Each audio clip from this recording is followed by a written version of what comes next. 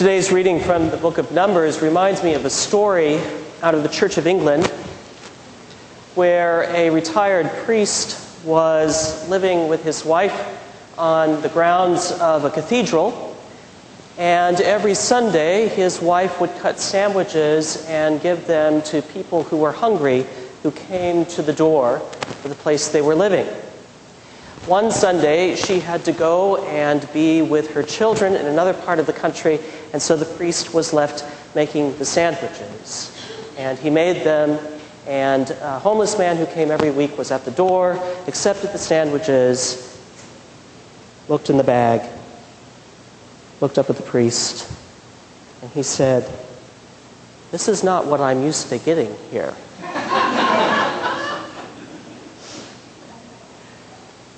It's a truth, isn't it, that we always expect the quality we've always had, the life that we've always desired.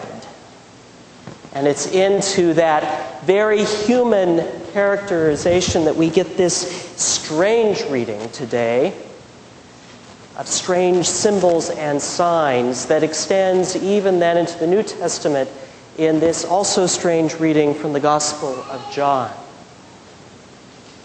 What is it about that odd thing, the bronze serpent on the pole in the wilderness? It's kind of an anomaly in the Old Testament. And as I was driving in today, the other image that came to mind were Tinker Toys, of all things. Do you remember Tinker Toys? Yeah.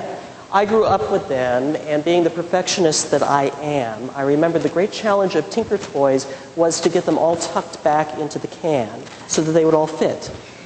I'm seeing heads going, yeah. Well, our tradition is like that, right? We want to get all the Tinker Toys back into the can so they all fit. This Sunday, the fourth Sunday of Lent, the Tinker Toys are not fitting into the can. We have these weird symbols, and this bronze serpent on a pole is one of them. And scholars tell us that it may in fact be an artifact from Canaanite tribal religions, which focused a great deal on the serpent as a religious symbol. And if you think about this symbol in juxtaposition with what the serpent does in the garden in the book of Genesis, you see the dissonance deep in the scriptural tradition and deep in the Judeo-Christian tradition. And no doubt our Jewish brothers and sisters who are in synagogue, who hear this reading when it comes up, have the same sort of dissonance that we have. We wrestle with this. What does it mean? What does it mean that God sends serpents upon his people in the wilderness? Yes, they're complaining. Doesn't everybody complain? What kind of God do we have? And what does it mean that Jesus then takes this symbol and relates his own life to it?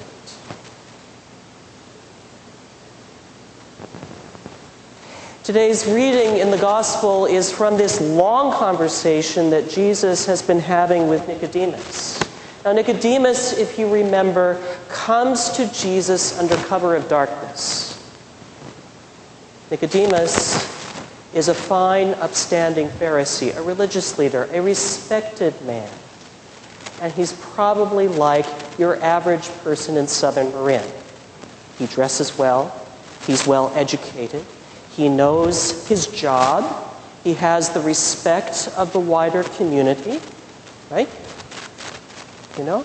He is well heeled.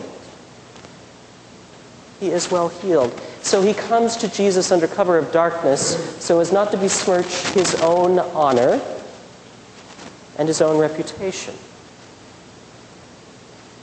But something Jesus is doing has got Nicodemus' attention.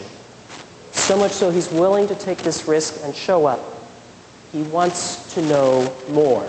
And he couches his approach to Jesus in, you are doing all of these signs, and no one can do these signs apart from God. Basically, tell me more. Now, Jesus is an itinerant preacher from the sticks.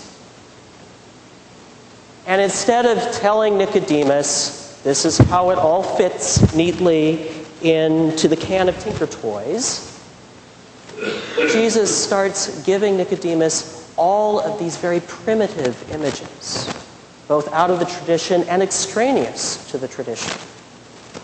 The wind blows where it will, he tells him. He talks of light and darkness.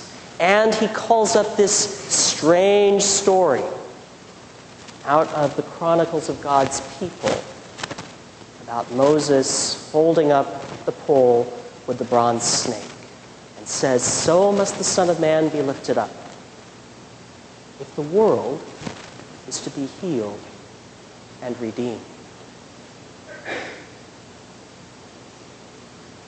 Now, most of us, when we sit with symbols in our tradition, tend to get familiar and quite comfortable with them. But think about the symbols of our tradition.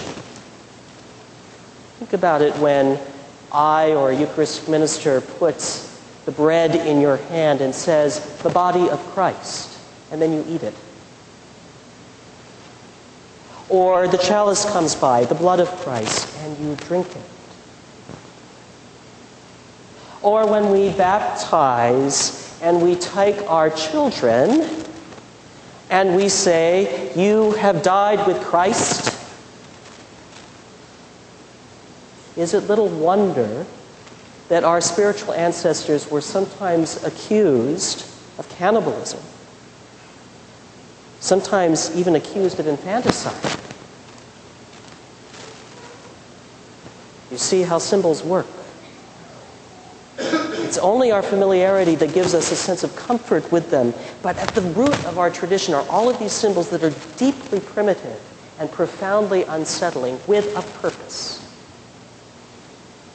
That is the purpose that Jesus gets to today and tries to nudge Nicodemus along out of his comfort, out of his self-assurance, out of his sense that he has all the tinker toys in the can. And that is that we cannot generate our own salvation. It's the fourth Sunday of Lent, and we are falling headlong towards Holy Week. And all of the primitive and difficult and unsettling stories we hear about our Savior. And the dirt and the earthiness and the unsettling truths about suffering in the midst of our tradition and also in the midst of our lives. Our scriptures this day challenge our well-heeled and settled and often self-satisfied ways. They challenge our erudition, our wit, our senses of humor, our intelligence, our sense that we've got it all together, that all the tinker toys are in the can. Because, of course, they're not really, are they? We are an imperfect people, no matter how hard we work to cover that up and conceal that and clothe that in beauty. We are a people who are in need of salvation, of healing. And of course, at the very heart of our tradition is the symbol of the cross, a symbol of brutality,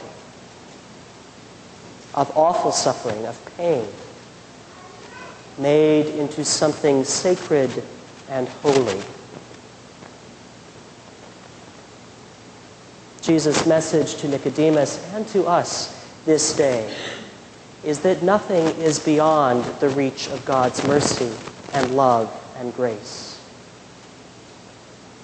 And sometimes, when we try to hide the dark places of ourselves from God, we are actually hiding those places from the touch of God's saving grace. We are called to open ourselves to God's love, even in those deep places, reminded, as we are, that even our suffering is a tool for God to work in us and through us redemption for the world.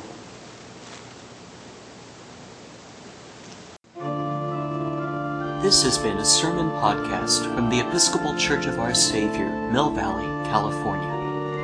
We are a growing, welcoming community for those seeking to deepen their relationship with God and to journey in faith with God's people through the breaking of bread and in service to others in Christ's name. You can reach us by phone at 415-388-1907 or visit us online at oursaviormv.org. That's OURSAVIOURMV for millvalley.org. We wish you God's peace, and we hope to greet you in person very soon.